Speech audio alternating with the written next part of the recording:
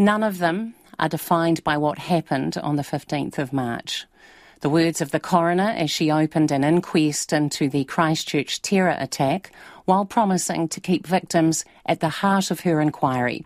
Deputy Chief Coroner Brigitte Windley will examine the murders of 51 worshippers by a white supremacist at Noor mosque and the Linwood Islamic Centre. Timothy Brown was in court and filed this report.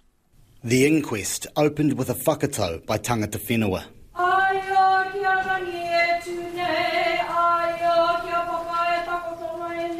This was followed by a reading from the Quran by Imam Gamal Foda, himself a survivor of the shootings at Masjid al-Noor.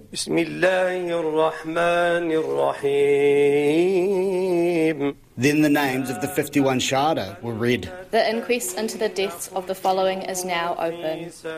Abdul Fattah Kazim. Deputy Chief Coroner Brigitte Windley says those 51 people are at the heart of the next 6 weeks. While each of the 51 were joined together by faith, the events of 15 March has also joined them together in their deaths. But none of them are defined by what happened on 15 March. We must recognise each of them as a unique life that has been lost. That each and every one has left behind loved ones, and each and every one has left a gap in our community. Ms Windley outlined the scale of her inquiry. The evidence that's been obtained and considered to date in relation to these issues is extensive.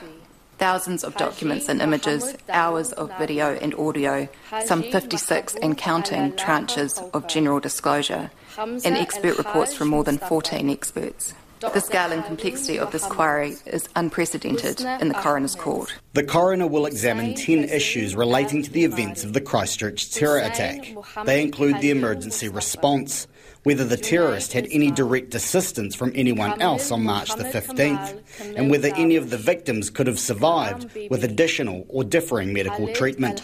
The question of survivability is also unique to this inquiry. That is, whether any death could have been averted had alternative medical triage or medical treatment been administered, having, of course, regard to the context of the attack. The expert evidence obtained to date suggests that for a great many, death was instant or extremely rapid, leaving no question of possible survival. For a small number, we need to look at that question more closely. Another issue before the coroner is whether the emergency exit door in Masjid al-Noor's main prayer room failed to function during the mass shooting, and, if so, why? Brigitte Windley says the inquest is also an opportunity for the loved ones of victims to seek answers.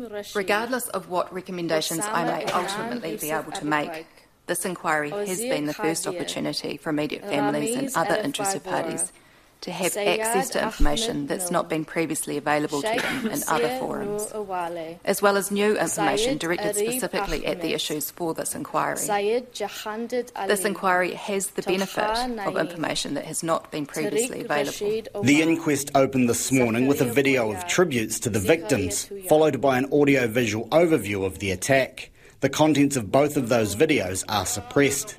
The inquest this afternoon heard from its first witness, Detective Senior Sergeant Craig Farrant, who outlined the police investigation which followed the massacre. The inquest continues tomorrow.